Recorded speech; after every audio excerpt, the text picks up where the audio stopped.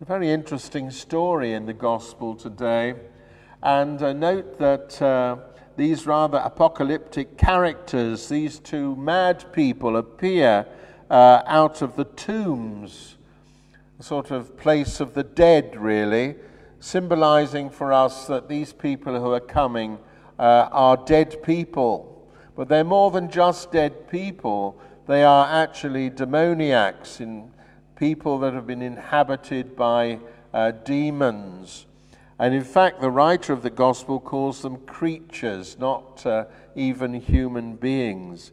But they had obviously been known to people. They might have been raving mad, as the expression used to say, and they lived in a place where people wouldn't go, because the Jewish people would be very careful about associating themselves with tombs because of all the whole uncleanness laws and all that. So they would have kept away, except for a burial, of course. And so they were safe there. But notice also when Jesus appears, as you can notice many times when he deals with demons, that it's the demons who recognize who Jesus is and not the people in the district. What have you got to do with us, Son of God? Interesting. And they recognize him because the demons, being, of course, from the dark side of the heavenly orders, would have known this was God's Son. It was God's Son. So what have you got to do with us, Son of God?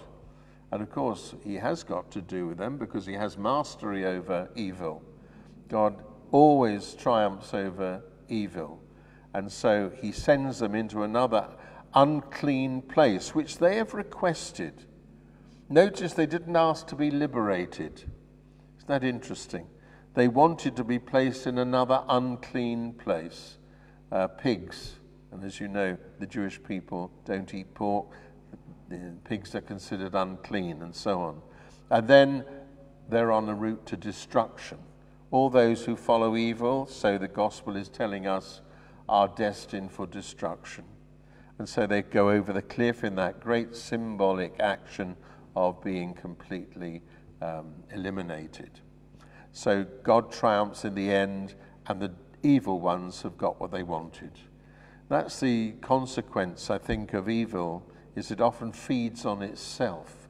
We have to be very careful. That's why we have the sacramental life, the Mass, confession, and so on, to keep those dark forces, which we know we're capable of doing, and incapable of letting in, away from us, away from us. Let us ask the prayers of Oliver Plunket, who knew so much about hardship and evil threatening him, and let us ask Mary, our Mother, that they both may intercede for us. Hail Mary, full